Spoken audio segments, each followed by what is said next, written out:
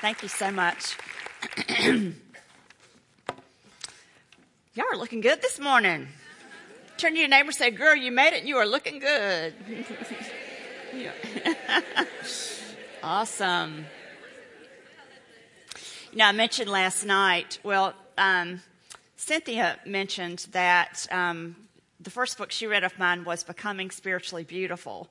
And I didn't bring that this weekend, but we have a little sheet out front. And if that's a book that you would like to look into, you can sign up to get that, and I will mail it to you on Monday.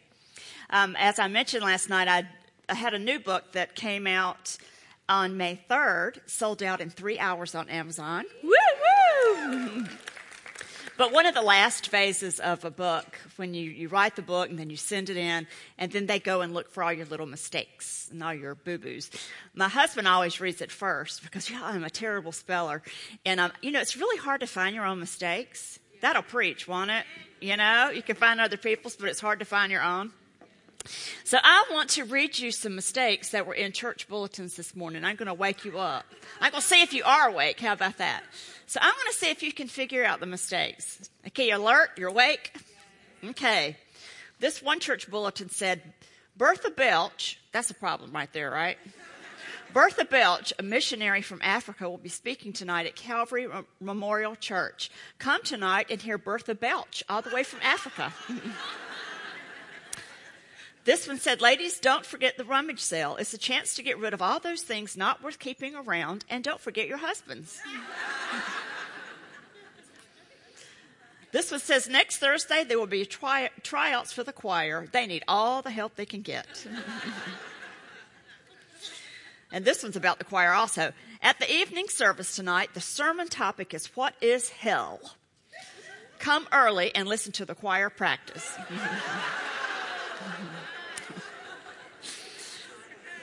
This being Easter Sunday, Mrs. Smith will come forward and lay an egg on the altar. This Sunday, there will be a baptism service at the north and south ends of the sanctuary, and children will be baptized in both ends. Okay, sorry about this one, Cynthia. Next Thursday, there will be a meeting of the Little Mothers Club. All those wishing to become little mothers, come see the pastor in his study. Somebody got in trouble for that one. Next Sunday, there will be an offering to defray the cost of the carpet. All those wishing to do a little something on the carpet, come forward and get a piece of paper. For those of you who have children and don't know it, we have a nursery downstairs. And then this one says, next Saturday, the women of the church have cast off clothing of every kind, and they can be seen in the church basement on Friday. See, now we all make mistakes in what we say, don't we, and what we do. We had this thing, Mary, Gwen, and I at Girlfriends in God. By the way, did anybody sign up for Girlfriends in God yesterday? Look at you. You go, girl. Thank you. Got some new gigs in the house. Go to girlfriendsandgod.com. Get our daily devotions. But Mary and Gwen and I, the ones that write the devotions, we have something we do. It's called Grace, Grace, Grace. Somebody hurts our feelings, we go grace, grace, grace. Let me see you guys do that. Grace, grace, grace. Somebody jumps in front of you at lunch today. What are you going to do? Grace, grace, grace. Somebody pulls out in front of you when you leave this place. What are you going to do? Grace, grace, grace. We need grace, don't we? And we're going to talk about some grace this morning. We're going to talk about some grace. But we're going to talk about Moses again. Now, last night we looked at Moses in Exodus chapter 3. Now, with Moses in Exodus chapter 33, it talks about Moses going up to the mountain and meeting with God, and he would become so radiant, his face would actually shine, that he would cover his face so the people down below wouldn't see that radiance fading away. But see, Moses didn't start out with a radiant face, did he? And that gives me great hope because he was transformed. Things happened to him between Exodus chapter 3 and Exodus chapter 33.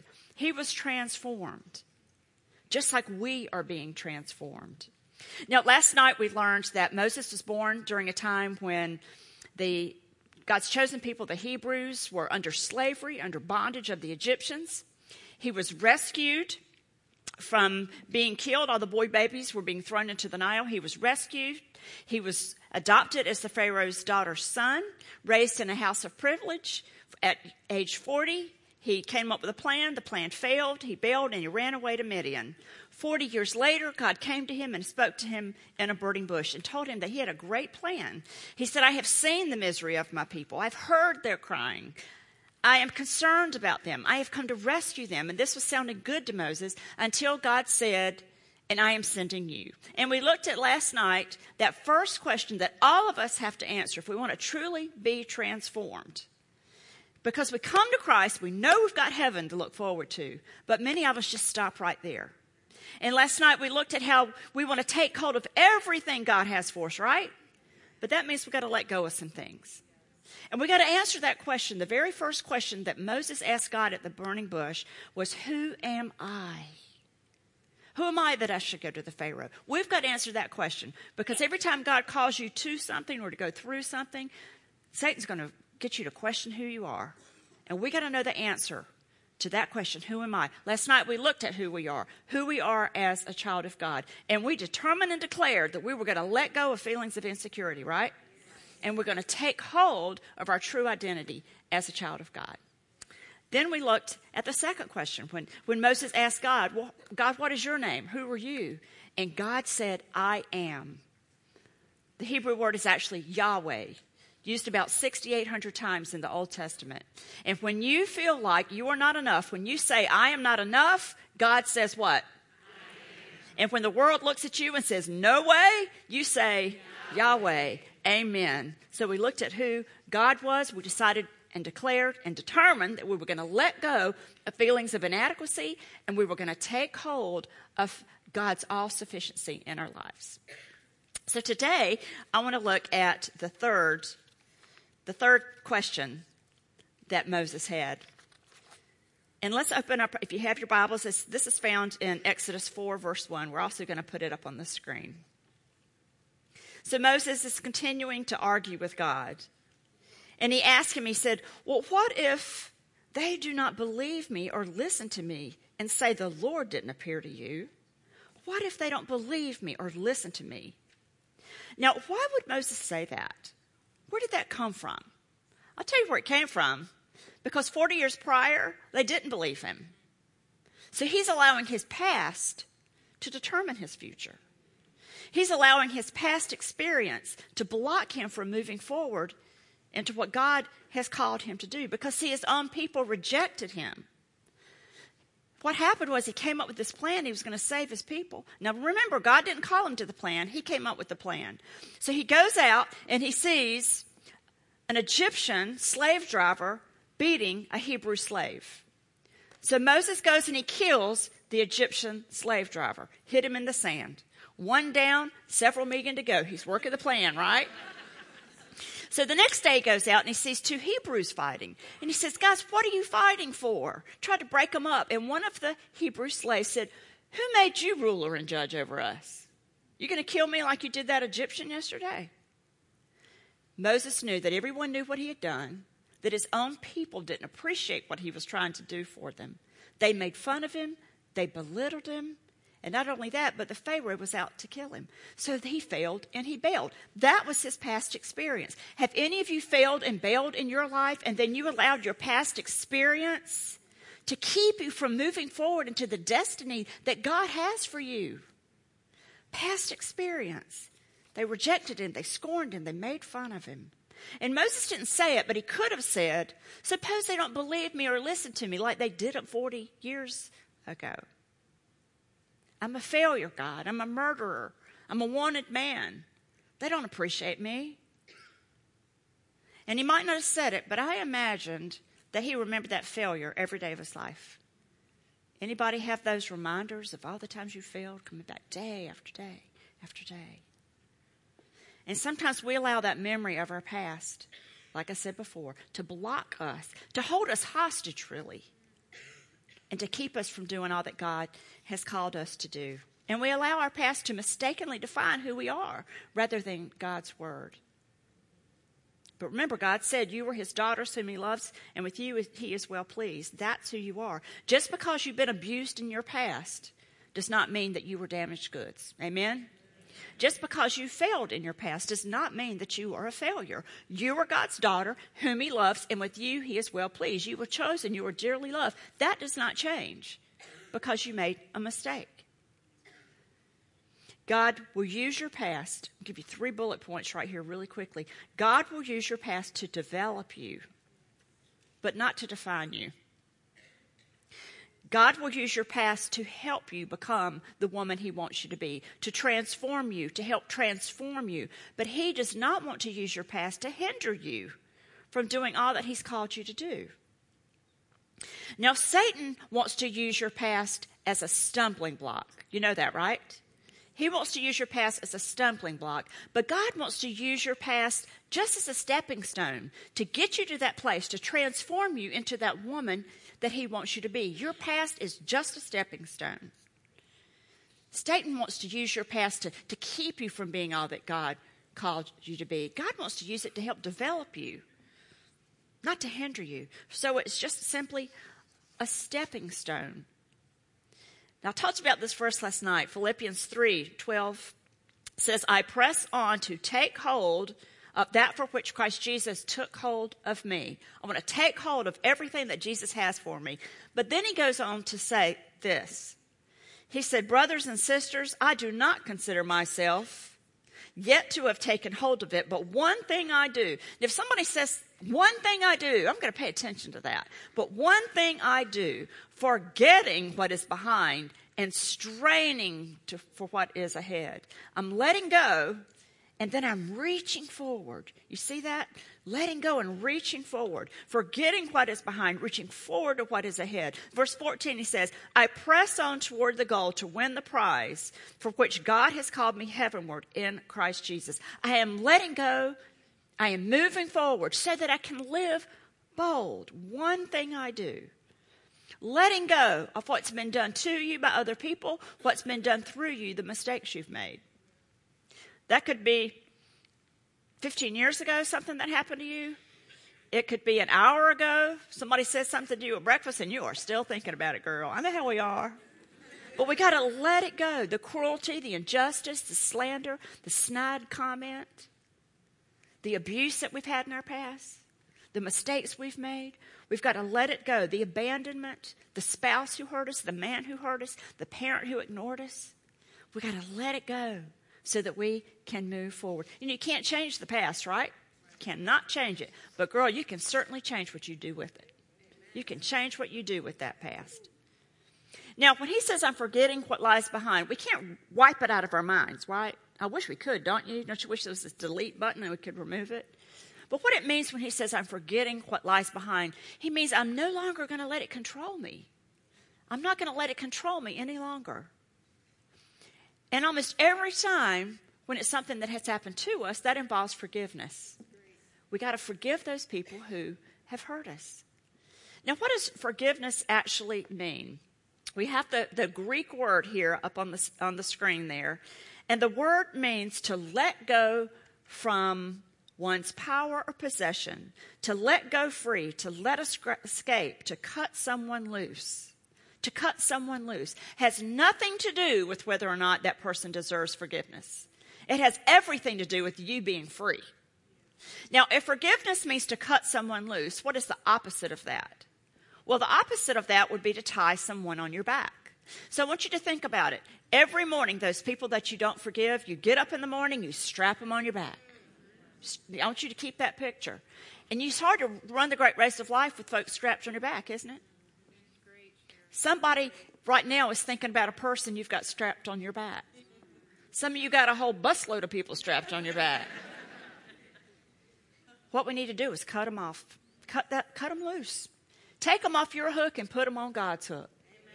Take them off your hook. It is not worth it. Let it go.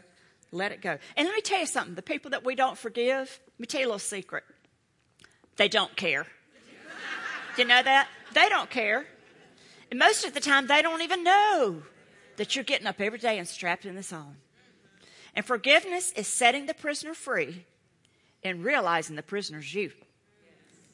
Unforgiveness is drinking a poison and waiting for the other person to die. We got to free. We got to let it go. Let it go. They don't care. Now, let me tell you what forgiveness is not. Forgiveness is not saying that what that person did isn't wrong. It's not saying that it doesn't matter. What it is saying is that you're going to let it go and you're going to give God the responsibility for justice. And you're not going to be controlled by it any longer. That's what forgiveness is. That's what forgiveness is. It's transferring that admission of justice away from you and onto God. It's setting yourself free. Now, I was thinking about Paul, and he's the one that wrote that verse. So what did he have to forgive people for? And in 2 Corinthians 11, 23 through 29, Paul wrote this. He said, I've worked much harder. I've been in prison more frequently. I've been flogged more severely. I've been exposed to death again and again. 5 times I received from the Jews 40 lashes minus 1. 3 times I was beaten with rods. Once I was pelted with stones. 3 times I was shipwrecked. I spent a night and a day in the open sea. I've been constantly in dangers from bandits, in dangers from fellow Jews, in danger from Gentiles, in dangers in the city, in dangers in the country, dangers at sea, in dangers from false believers. I have labored, I have toiled, I've often gone without sleep. I have known hunger and thirst, and have often gone without food. I have been cold, I have been naked, and besides everything else, I face daily the pressure of my concern for all you knuckleheads in the church. And I read that, and I thought, when did all that happen to Paul? I mean, if one of those things had happened to me, I'd have a whole chapter in the Bible about it. But not Paul. People abused him, and he let it go. They abused him, he let it go. They abused him, and he let it go. And you know where Paul was when he wrote this? He was in prison, for goodness sakes. He was in prison. What do you do with a guy like that? They said, we're going to put you in prison. Paul's like, that's all right. I'll just lead the prison guard to the Lord. I'll just write some letters to some churches. You know, he just had such a good attitude about it. And we always have a choice when someone hurts us. Are we going to be bitter about it, or are we going to be better because of it? Bitter or better. And it always begins with a choice. I told you a little bit about my family last night. Raised in a pretty rough environment. And I had a brother that was 5 years older. My brother could never get over what happened to us as kids. And I didn't tell you everything, but it was a lot. He could never get over it. He left our family, and he got married to a wonderful woman and left his family. And he is a bitter man because he never would let it go. Well, my mom died 18 months ago. And man, she finished well. She finished so well. I can't wait to tell you that in just a little bit. But I was in the hospital with her, and she was looking out the window. And I said, Mom, what are you thinking about? She said, I'm thinking about it's not how you start, but how you finish. And I said, Mom, who taught you that? She said, you did. And my mama finished well. But she had one dying wish, and that was to see her son again. But he wouldn't come. He didn't come to the funeral. But my mom, she was a woman of grace, grace, grace. And she left my brother some inheritance. And so I called and told the woman he was living with about it. And I said, he just needs to go pick it up. And then she began to say, I'm sorry he didn't come just because of their past and blah, blah, blah. And I said, you know what? I was raised in the same house. And forgiveness is a matter of choice. And he has chosen to not forgive, and it's ruined his life. And ladies, it is a choice. It is a choice. And you can be bitter about it and carry that resentment around and let it ruin your life. Or you can be free. Amen? Be free and be transformed by forgiving other people. Let go of bitter resentment and take hold of radical, radical forgiveness. But suppose that person you need to forgive is that woman you look at in the mirror every morning. Suppose that first person you need to forgive is yourself. What do you do with that? You know, Paul, going back to Paul, he had a lot to forgive himself for. See, before Paul was Paul, his name was Saul. And he went around killing Christians, murdering Christians. It says in Acts 8:3, but Paul began ravaging the church, entering house after house, dragging off men and women, and he would put them in prison. As a matter of fact, when he met Jesus on that road to Damascus, he was on his way to some government officials to get more papers so he could have more Christians arrested and murdered. And Jesus met him on that road. transformed him. And then he wrote this verse in 2 Corinthians 5:17. Therefore, if anyone is in Christ, he is a new creation. The old is what? The old is gone. The new has come. He also wrote this verse in Romans 8:1. Therefore, there is no more condemnation for those who are in Christ Jesus. So when we carry around that guilt and that shame, man, you are carrying around exactly what Satan wants you to carry around. But Jesus has died to set you free from it. He says there is no more condemnation for those who are in Christ Jesus. Corrie ten Boom, who was a woman in a concentration camp during World War II. She was a Christian, but she got arrested and put in a concentration camp for hiding Jews in her home. And after she got out, she went out and she talked about God's grace and forgiveness. And she said that God throws our sins into the deepest of seas, and then he puts up a sign that says, no fishing allowed. Because don't we do that? We know God forgives us, but we start fishing it back up, pulling it back up. And listen, Satan is going to throw that bait to you as long as you'll take it. And what you have to do is say, I am not taking the bait any longer. I am forgiven and I am free, and there is no more shame and condemnation over me. Because grace, God's grace, is over me. 1 John 1:9 says, if we confess our sins, he is faithful and just to forgive us our sins and to cleanse us from all unrighteousness. Do you believe God today? Do you believe God's word? This is what God says. You have been forgiven and you are free. Don't let listen, one of Satan's biggest tools against Christian women is shame and condemnation. Because if you can't get rid of that shame, you will not move forward and be transformed to do and to be what God's called you to do and to be. You've got to let it go. Now, when Jesus died on the cross, he said, it is finished. That's what our Bibles tell us. But that word that he said also, tetelestai is the actual word. It also means paid in full. Your sin has been paid in full.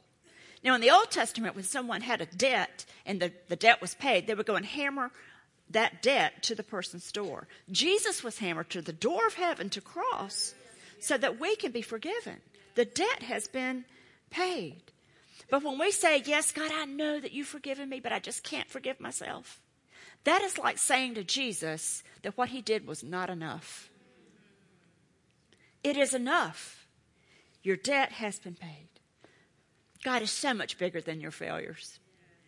His grace is so much bigger than anything you could ever do. So much bigger than your mistakes. His grace is greater than your sins. It is enough. And I'm not talking about just the sins you committed before you came to Christ. I'm talking about the ones you committed after you came to Christ. Those are the ones Satan really likes to throw in your face, isn't it? The times you didn't hold back your tongue. The times you didn't say no. The times you didn't act like a new creation. But you know God's not surprised by that. You will never hear God say, well, I didn't say that coming. You just won't. He knew everything you were going to do even after you became a Christian, and he chose you anyway. And his plan of forgiveness and grace was in place. You know, Jesus was having his last meal with his disciples, and he was telling them about that he was getting ready to leave and go to a place where they couldn't go. And Peter was a little upset about that. But Jesus began to talk to him. In Luke 22:31, he said, Simon, Simon, Satan has asked to sift you as wheat. But I have prayed for you, Simon, that your faith may not fail. And when you have turned back, I want you to strengthen your brothers. But Peter replied, Lord, I'm ready to go to prison and death with you. Don't you know Jesus thought, sure you are, buddy. Jesus answered, I tell you, Peter, before the rooster crows today, you will deny me 3 times that you even know me. And we know what happened, exactly that, right? Later, when Jesus was arrested and he was taken before Pilate, and Peter snuck into that courtyard, it said, then seizing him, they led him away and took him into the house of the high priest. Peter followed at a distance, which is what shame will always do. He followed at a distance, and when some of them had kindled a fire in the middle of the courtyard and sat down together, Peter sat down with them, and a servant girl saw him. A servant girl, a little girl, saw him there by the firelight. She looked at him closely and said, this man was with him. But Peter denied it. Woman, I don't know him. Little time later, someone else said to him, you are also one of them. He said, man, I am not. And about an hour later, another one said, "Certainly this fellow was with him, for he's a Galilean." And Peter replied, "Man, I don't know what you're talking about." And just as he was speaking, the rooster crowed. The Lord returned and looked straight at Peter.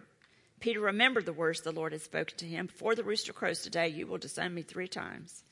And he went outside and he wept. I've gone outside and wept, have you?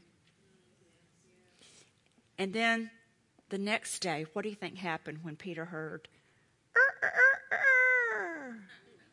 And he heard that rooster crow again the next day. And don't you know that shame was all over him again? And then the next day,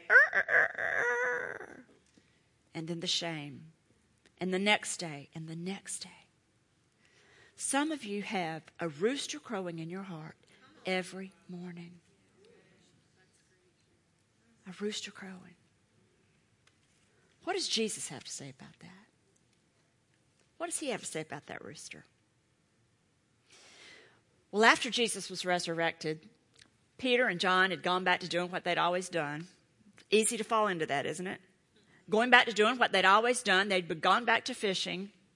And one day something happened to them as they saw Jesus on the shore. Let's take a look at this video and see what Jesus had to say about Peter's failure. Grace is God's unmerited favor for us, his crazy love. And the truth is, many times we struggle understanding it. If you find yourself struggling to understand God's grace, don't beat yourself up. Even the disciples struggled with understanding grace. Jesus, is that you? You're alive. I can't believe you're alive. Okay, I was in the boat and I wasn't catching any fish, okay? But I heard this voice and the voice said, cast your net to the other side. And so I'm thinking, I'm a fisherman. I know what I'm doing, but I'm not catching any fish, you know? And so I throw that net over there and then a gaggle of fish pop into that net and I'm going, this is a total miracle. Who could have done that? I need to know who told me to throw the net to the other side. And boom, I look up and I mean, there is you. You're looking at me on the seashore going, it is I, the Lord, and you're alive. I can't believe you're alive. This is awesome. Andrew, get out of the boat. Come on. Peter. Yeah. Do you love me? Yes, I love you. I love you. You're alive. This is so great. Good, then feed my sheep. Andrew, get out of the boat. Come on, man. It's him. Peter. Yeah. Do you love me? I love you, yes. And I'm so sorry about that rooster clucking. I had no idea what that meant, but I do now. I'm better for it, all right? Okay? Then feed my sheep. Andrew, I'm smiling, but I'm serious. Come on, get out of the boat. It's him. Peter. Yeah. Do you love me? Jesus, mere words cannot describe the passion that I have for you. I love you. You know everything. I love you. Good. Good. Then feed my sheep. I didn't even know you had livestock. That is so like you, though. There's something new about you all the time. That's what I love about you. Peter, yeah. Do you remember the morning the ladies went to the tomb? Yeah. We're all in the upper room trying to figure out what to do next, you know, because we thought you were dead. You know, you were dead, you know, and we're trying to figure all that out, you know. And Mary comes running up, and Mary's like saying, beehive, beehive, beehive. And I'm thinking, I'm allergic to bees. Like, keep them out, you know what I'm saying? But as she kept getting closer, I heard her correctly. She was saying, he's alive, he's alive, he's alive. And we're going, who's alive, who's alive? And she said, she was at the tomb, and the tomb was empty, and she said that there was an angel there, and the angel said, go tell the disciples and Peter that everything is okay, he is risen. And so, me and John, we hightailed it down there, and if John says he beat me, he's totally lying, all right? I beat him, FYI, all right, you know? And we get down there, and I'm looking in that tomb, and it is empty. There's nothing in there, you know what I'm saying?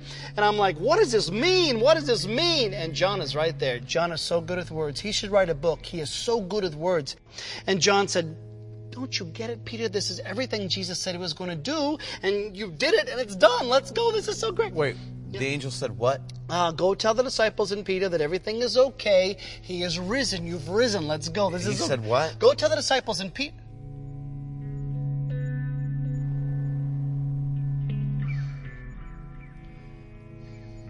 Go tell the disciples and Peter. You said my name. Why did you say my name? Peter, that's grace. No, I don't deserve that, because that night people kept coming up to me asking me if I belonged to you, if I was with you, and I kept denying you left and right, all right? No, it'll take me my whole life to make up for what I did. It was unforgivable for what I did. No. What I did on the cross was meant to take what is unforgivable and make it forgivable. That's my grace. It's not about you. It's always about me. That's grace, Peter.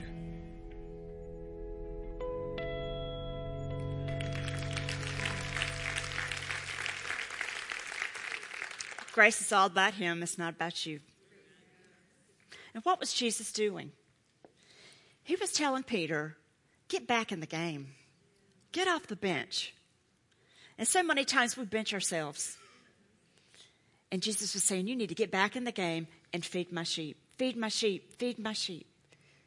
And if you have benched yourself and taken yourself out of the game, that's what God is saying to you.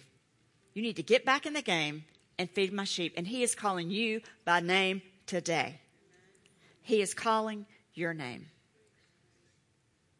Failure's not final. It's just the way that God is trying to get you to where you need to go. You know what? I wrote a book called How Jesus Wrote the Rules to Set You Free. And in that book, I talked about how Jesus broke one of the cultural rules every time he came in contact with a woman. Don't you love that? But I was thinking about when you flip over from the Old Testament to the New Testament, for the first time in the genealogy, there's women listed. Should tell you something's up in the New Testament. Because in the Old Testament, they don't normally list women. So, I mean, if you were going to get to write this and list women, who would you list? I mean, goodness, maybe Mrs. Noah. She had to be very patient, right? Maybe Sarah. I mean, she's pretty awesome. But who was listed in the genealogy of Jesus Christ? Tamar. She had an incestuous relationship with her father-in-law. Rahab. She was a prostitute. Bathsheba. She had an affair with David. Ruth, she was a nice girl, but she was from a cursed people. And I'm so glad he chose those women, because that shows us that there's no place that you can go that is so far from God's grace that he can't not only forgive you, but then use you. Because some of you are here, and I know what you're thinking. Some of you are thinking, yes, I know God has forgiven me, but he could never use me. Oh, nothing could be further from the truth. Most of the time, if you look at people in ministry, it is people who have failed miserably. But then God has redeemed them and transformed them and now uses them. Don't you dare let Satan tell you that you're too far gone and what you've done is too bad for God to use you. Because he's telling you today, feed my sheep. And when that rooster crows, instead of remembering what you did, you think, grace, grace, grace. You know what I decided? Rooster makes a fine meal. He does. We need to turn those stumbling blocks into stepping stones and get rid of that rooster crowing in your head. Remember, God is preparing you for what he's prepared before you. For you were God's workmanship, created in Christ Jesus to do good work, which he planned in advance for you to do. Learn from your mistakes under the tutelage of the Holy Spirit, but then move on. Let it go. Let it go.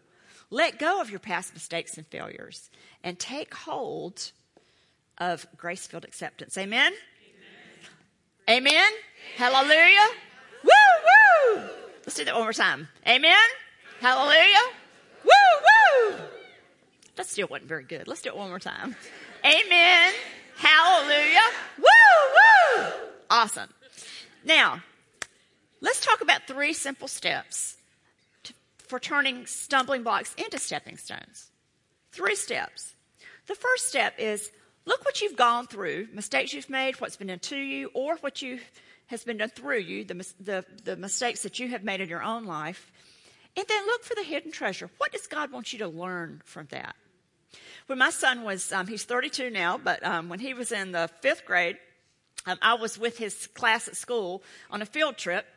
We went to Reed Gold Mine. It's an old abandoned gold mine near Charlotte. And after they showed us how they mined for gold in the caves, they took us out to the riverbank to pan for gold. And I was on my knees, and I had a sieve, and we were all looking for gold. And as I filled it up with the mud and the dirt from that river, and I shook it back and forth, God said, Sharon, this is your life. Full of dirt, full of mud, but you just shake it back and forth. You let my word and my spirit wash over all that, and you look for those nuggets of gold. Look for the nuggets of gold. One of the nuggets of gold that God has given me with what I've gone through in my past is this. In 2 Corinthians 1, 3-4, it says, "Praise be to the God and Father of our Lord Jesus Christ, the Father of compassion and the God of all comfort." Here we go. "Who comforts us in all of our troubles, so that," two very important words, "so that we can comfort those in any trouble with the comfort we ourselves have received from God." God doesn't comfort you to make you comfortable. Have you noticed he is not that interested in you being comfortable? But he comforts you in order to make you comfort able, so that you in turn can comfort someone else with the comfort you have received from God. Because you see, nobody can help a woman who is struggling with the guilt of an abortion in her past, like someone else who's also had an abortion, but knows the forgiveness of Jesus. No one can help a woman who is struggling with an abusive spouse, like someone else who's also experienced that. Nobody can help someone who's struggling with a wayward teen, like someone else who's welcomed a prodigal home. No one can help someone who's struggling with depression, like someone else who's also been there herself. But the thing is, we have to not be ashamed of what we've gone through in order to help someone else. Comfort able. Once there was a store owner, he put up a sign that said, "Puppies for sale." Brings in the little kids, right? And this little boy came and he said, "Sir, how much are your puppies?" He said, "Well, they're about $35 to $50. The little boy said, "Well, I've only got $2.34, but can I see them?" He said, "Sure." Called lady from the back, 7 little fur balls came behind her. And the little boy noticed that there was a puppy in the back that was limping. And he got really excited and he said, "What's wrong with that puppy in the back?" The store owner said, "Well, the veterinarian said that he was born without a hip socket and he would always walk with a limp. He would always be lame." And the little boy said, "I want to buy that puppy. I've only got $2.34, but I want to buy that one." And the store owner said, "Son, you don't need to pay for him. I'll just give you that puppy." The little boy said, "You listen here. That puppy's worth just as much as those other puppies. I'll give you my $2.34 and give you 50 cents a week until I get him paid for it." And the store owner said, "But son, you don't understand, because he's going to always walk with a limp. He's going to always be lame. He's never going to be able to run and jump like the other puppies." And then that little boy leaned down and he pulled up his pant leg. He showed a gnarled, twisted leg and a brace.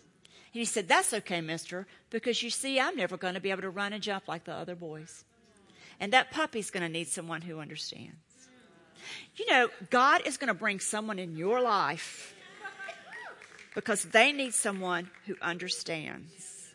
What are you going to do with that treasure? God wants you to invest it in someone else. You know, I told you about my family last night. Pretty messed up bunch of folks, huh? I became a Christian at 14. But then I began to pray for my family. My little group of 14-year-old friends, there was a group of us. We began to pray for my family. Then Mrs. Henderson and her group of friends, they were praying for my family. I don't have time to tell you the whole story. But when I was 17, I had an opportunity to go out of the country and study for the summer. But I told the teacher I couldn't go because I was afraid my parents would kill each other. Honestly, I was the one who broke up the fights. I didn't tell her that was the reason why. But I was afraid to leave him alone. I was the parent. But now my friends were 17. And listen, when you got 17-year-olds on fire for Jesus, that is a sight to behold, is it not? And my group of 17-year-old friends, they said, "We've been praying about it, and the Spirit has told us that you should leave." Don't you love that? So I agreed, and I told the teacher I would go. But before I left, my little group of friends came over, and we were something. We played the blood of Jesus over my house. We marched around that house, praying the blood of Jesus over the house. And then I told my mom, I said, "Now, when I leave, I can't help you. So you need to go down to Mrs. Henderson's house if you need something." Well, the first night I was gone, my dad came home drunk. He started a fight. I wasn't there. My mom remembered what I said. She went down to Mrs. Henderson's, and she gave her life to Jesus that night. You know, ladies, sometimes we can be so involved in somebody's life that God cannot do what he needs to do. Listen, you mamas. Sometimes we can be so involved in our kids' lives that God can't do what he needs to do. For me, I was so involved in their lives. He had to get me out of the country before he could deal with my parents. Well, back then, this is in the 70s, there were no emails, and if you wanted to place a call, you had to go to the post office and then wait. So I didn't know what was going on, and I started getting letters that my parents were going to church. My mom came home, and listen, I would never tell anyone to stay with an abusive husband. Never. You need to be safe. But my mom came home from the Hendersons that night and told my father that she was going to forgive him for everything he'd ever done, that she had given her life to Jesus, and she was going to love him. And my father never drank again. Cold turkey. But he said, I could never become a Christian because there are too many things in my life I've done. God could never forgive me.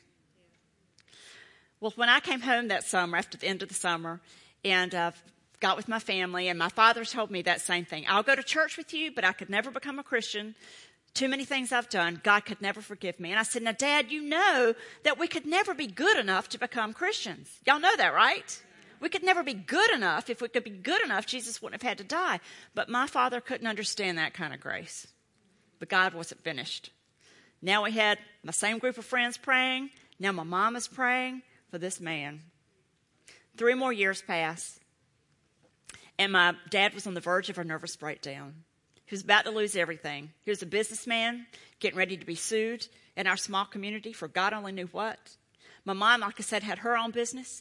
And I'm going to tell you this really fast. Hang on. In North Carolina, my mom goes to a meeting in Pennsylvania.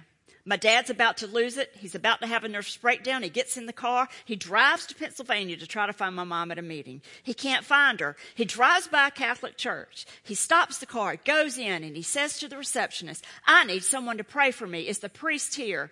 And she said, no, the priest is not here, but I know a Baptist pastor out in the woods. Y'all know where this is going, right? And so she said, I know a Baptist pastor out in the woods building his church. She gets a little piece of paper. She draws a little map from my dad. He gets on the car. He drives out in the woods somewhere where there's this pastor building his church, hammering nails. He drives up and he says, I need for you to pray for me. That pastor says, Alan, come sit on this log with me and tell me your story. And then my dad told him everything he'd ever done. And then that pastor puts his arm around my father and he says, Alan, I've done everything you've done. The way my father described it to me, he said, Sharon, that man had done everything that I had done. And I knew that if God could forgive him and he could be a preacher, that he could forgive me too. Wow. And my father accepted Jesus and became one of the sweetest men I've ever known. Now, what happened in the woods that day? See, I was reading about the resurrection of Jesus one Easter. And I noticed that when Jesus went before his disciples, they didn't know who he was until what? He held out his hands, pulled up his tunic, and they saw his scars. And Jesus said to me, God said to me, they didn't recognize Jesus until they saw his scars. And that's still how people recognize Jesus today, when you're not ashamed to show yours. And I said, God, but they might think poorly of me. And he said, would you rather them think well of you or well of me? See, that's how we invest in other people. That's how we look for that hidden treasure. Use what you've gone through to show Jesus to other people. See, my father had been going to church with us for 3 years. He didn't see anybody like him. He saw men all spiffied up with smiles on their faces. But he didn't see anybody like him. And it took him from North Carolina all the way to Pennsylvania to meet a man who was not ashamed to show his scars, to lead my father to Christ. God has invested your story. Don't let Satan tell you to keep your story quiet. It tells us in Revelation, it says they overcame him, talking about the devil. They overcame him by the blood of the Lamb and what? The word of their testimony. Your story has so much power that it's in the same verse with the blood of the Lamb. My goodness, no wonder Satan doesn't want you telling anybody. No wonder he wants you to keep it quiet. There's so much power in your story. That's what people need to see. Look for that hidden treasure. Look for the hidden treasure. Let me tell you another story about my own life. That was my parents. But how I found a hidden treasure in a struggle in my own life. It's in the whole area of having children.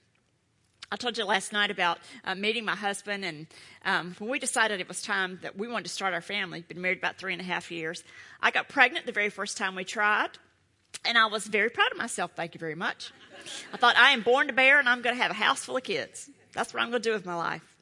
So when Stephen was about 18 months, we decided we were going to try for baby number 2. We told Stephen that we were praying that God would send him a little brother or sister. We called it a Jane's baby, Jane's being my last name. And so then Stephen at night, he would say in his little baby voice, God, please give Mommy and Daddy another Jane's baby. So we would do our little devotions, and that was the end of the prayer. It was like the doxology at our house. So after a month, there was no news. 2 months, no news. 6 months, no news. Year, no Jane's baby. Went to the doctor, infertility treatment. 2 years, no news. And the doctor said, it looks like you might not have more children. Stephen's about 5 years old, and see, every night he's praying this prayer. And God, please give Mommy and Daddy more, give them a Jane's baby. And I didn't know how to handle that.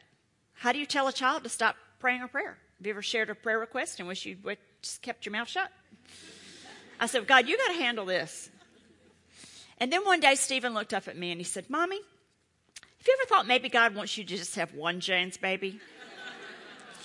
And I said, yeah, I have thought that. He said, what I think we ought to do, don't you love that, 5-year-old? What I think we ought to do is pray until you're too old to have one.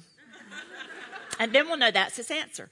Now, listen, Stephen had no idea how old too old was.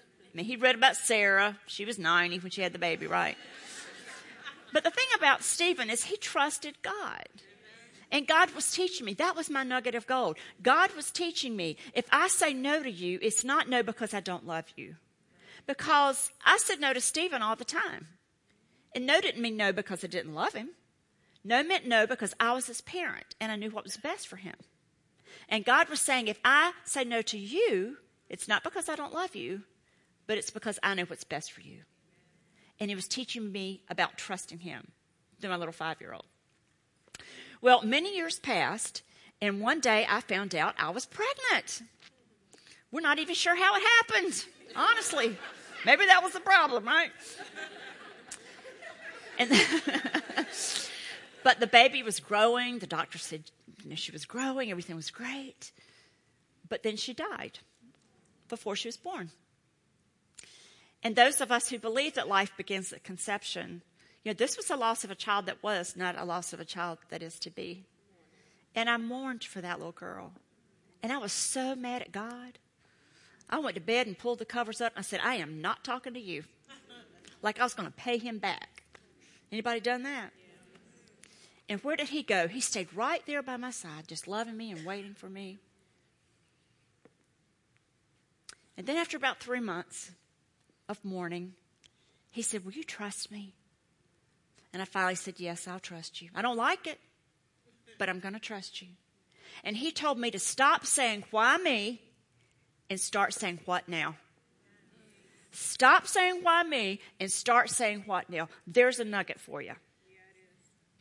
Well, some time passed. I was doing a study I was writing 5 Dreams of Every Woman. I was doing a study on being the bride of Christ. I was reading the Song of Solomon, and I was reading it as if I was the bride and Jesus was the groom.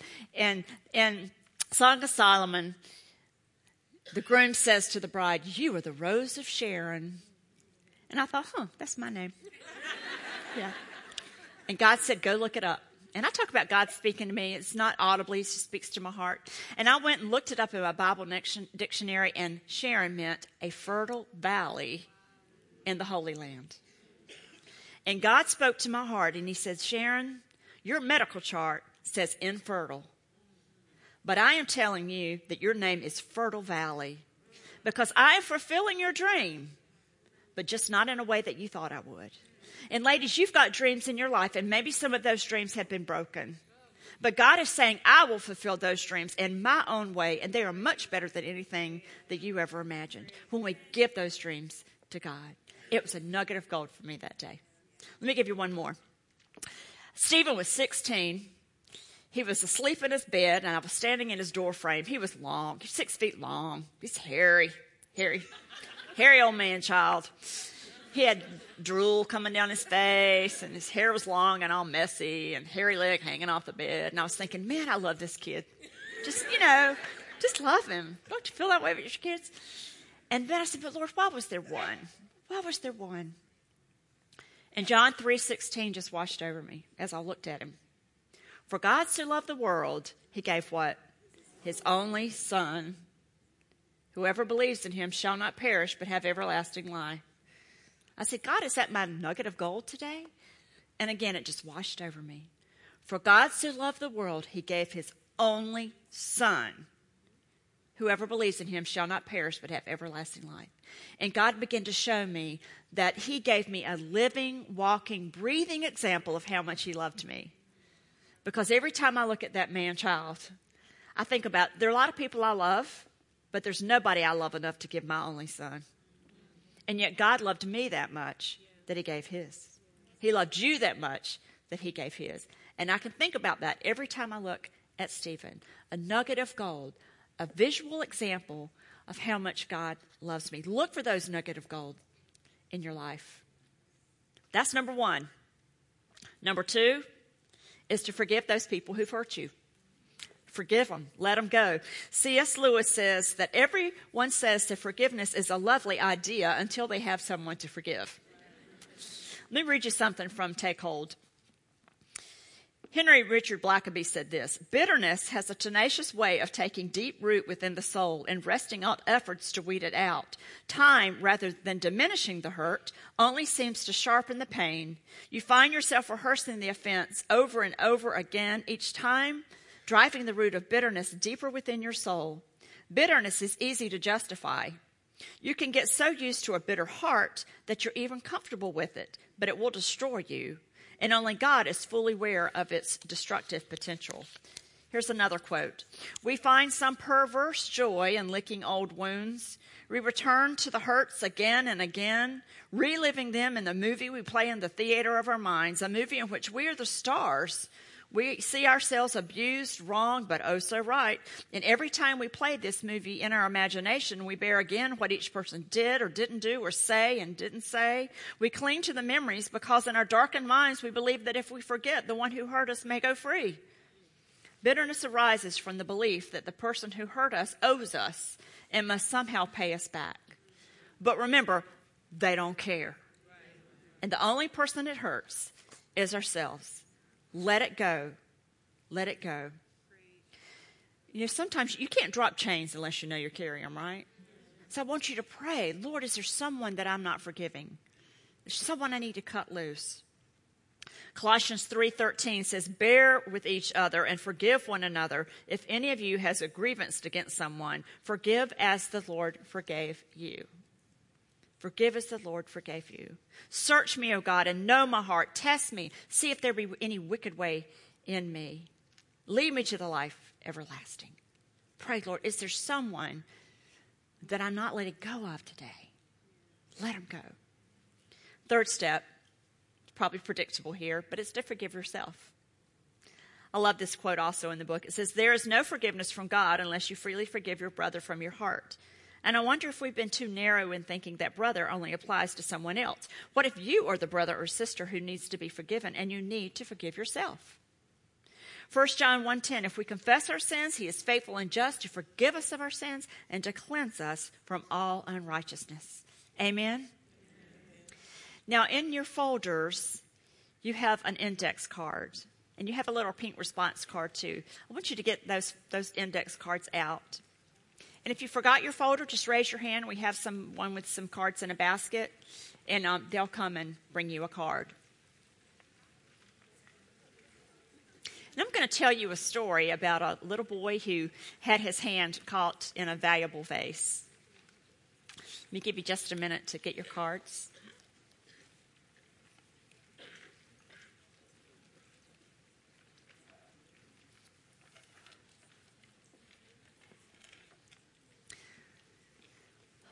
Once there was a little boy who had his hand caught in this valuable vase, and they tried and tried to get his hand out, couldn't get it free. So his father said, now son, we're going to have to break this vase. But before we break it, I want you to hold your hand out like this, open your fingers, pull them together, and try to slip your hand out. And the little boy said, Daddy, I can't do that because I might drop my penny. See, sometimes we're hanging on to something that is about as worthless as a penny when God wants to set us free. I want you to think about, and I've been praying for you, that if there's someone that you need to forgive today, I want you just to jot their name on this little index card. Jot their name on the card. Maybe it's your own self You need to receive God's grace, and you need to forgive yourself for something that you've been carrying around, the shame that you've been putting on every day. And God is saying it is time to let that go. There is therefore now no condemnation for those who are in Christ Jesus, and that includes you. Jesus has already paid the penalty for that, and he wants you to be free and to live free. If you need to forgive yourself for something, I want you just to jot that down on that little card. There's a third thing I want you to consider. Maybe you came this weekend and maybe you've been seeking. Maybe you have been thinking about making a commitment to Christ, having a relationship with Jesus Christ, but you've never done it. You can't think of a day when you did that. Maybe like me and our family, you've got a religion in your life. Maybe you go to church, but you don't have a relationship with Jesus Christ. I want you to, if you have not accepted Jesus as your Savior, I want you just to simply draw a heart on your card and say, Jesus, today is the day. Today's the day that I'm going to give my life to you. I'm going to make you Lord and Savior of my life. Now you'll notice we have 2 crosses up here on the stage, down at the foot of the stage on either side. I'm going to give us a few minutes, and I want you to fill out that card, and then I want you to come and just lay it at the feet of the cross and leave it there. Let it go. So we got 3 things to consider. Is there someone or some people that you need to forgive today? Let it go. Jot their name down. You need to forgive yourself from something that you've done in your past. Jot that down. And if you want to accept Jesus as your Savior today for the first time, just simply draw a heart. Then after a few minutes when you're ready, just come and put it at the foot of the cross and then go back and take your seat. I want us not to talk with each other, but just be really meditative and pray. Let's take a few moments.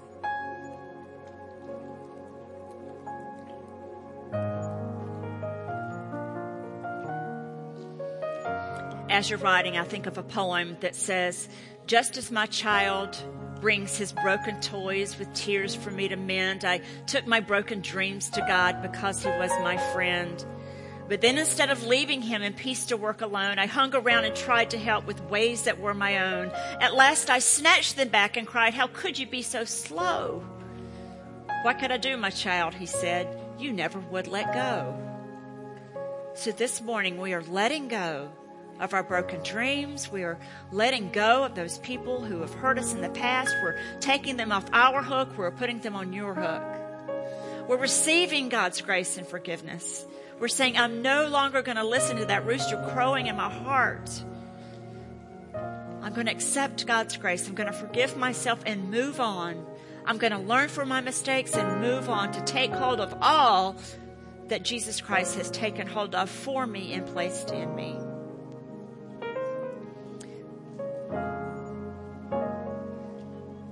Thank you, Jesus. Lord, we come before you and we lay our burdens at the foot of the cross where they need to be. You created us to be sheep. You call us sheep, and sheep are not pack animals. We are not made to carry burdens, and we lay these burdens down. Lord, we pray that we will be set free today. Thank you, Lord, for the way you transform our lives. But Lord, you require that we participate in that transformation. You are the one who transforms. We are the one who obey. We participate with you in this process. Thank you, Lord. I want to have the prayer team come down here too. If you'll just come up to the front of the stage. And if anyone would like some extra prayer about what you're doing today, we will have the prayer team down front. If they'll just come right here in this section, the prayer team, that'd be awesome.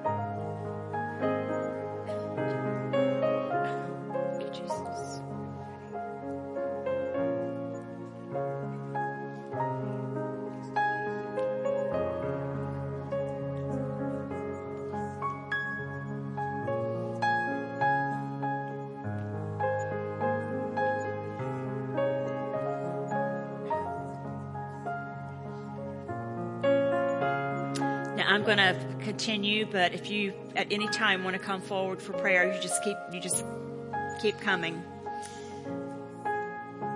But I want us to all just bow our heads. If you're in your seats, just bow your heads for a moment. And if there's someone here who has never accepted Christ as their Savior, let's just pray these words after me in your heart. Lord, I come to you today as a sinner in need of a Savior.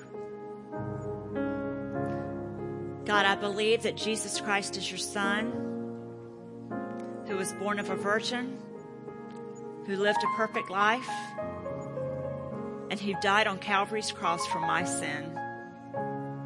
I believe that he rose again and now sits at your right hand in heaven.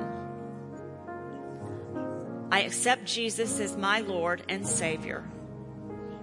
I give him my life to follow him for the rest of my days. And I believe in faith that this is done. Thank you for having me as your child in your kingdom. In Jesus' name we pray. Amen. Now, if you prayed that prayer, welcome to the family. And I encourage you to tell someone, I don't understand all of Scripture and the whys of everything, but I do know it tells us in Scripture, it says if you believe in your heart and confess with your mouth Jesus Christ is Lord, you will be saved. So it's important for you to tell someone. Tell the person that you came with, or you can tell me. I'd love to hear that news. You also have another card, a pink card. It's a response card. And if you accepted Christ for the first time today, there's a little place to check on there. And I would love to send you a book called Now That You're a Christian. And it kind of gives you next steps on what to do in your faith. And also I have a weekly blog devotion that I sent out, and I would love to stay connected with you. Just write your email on that card and we'll sign you up. And I can start visiting with you once a week sometimes. Don't always get it done.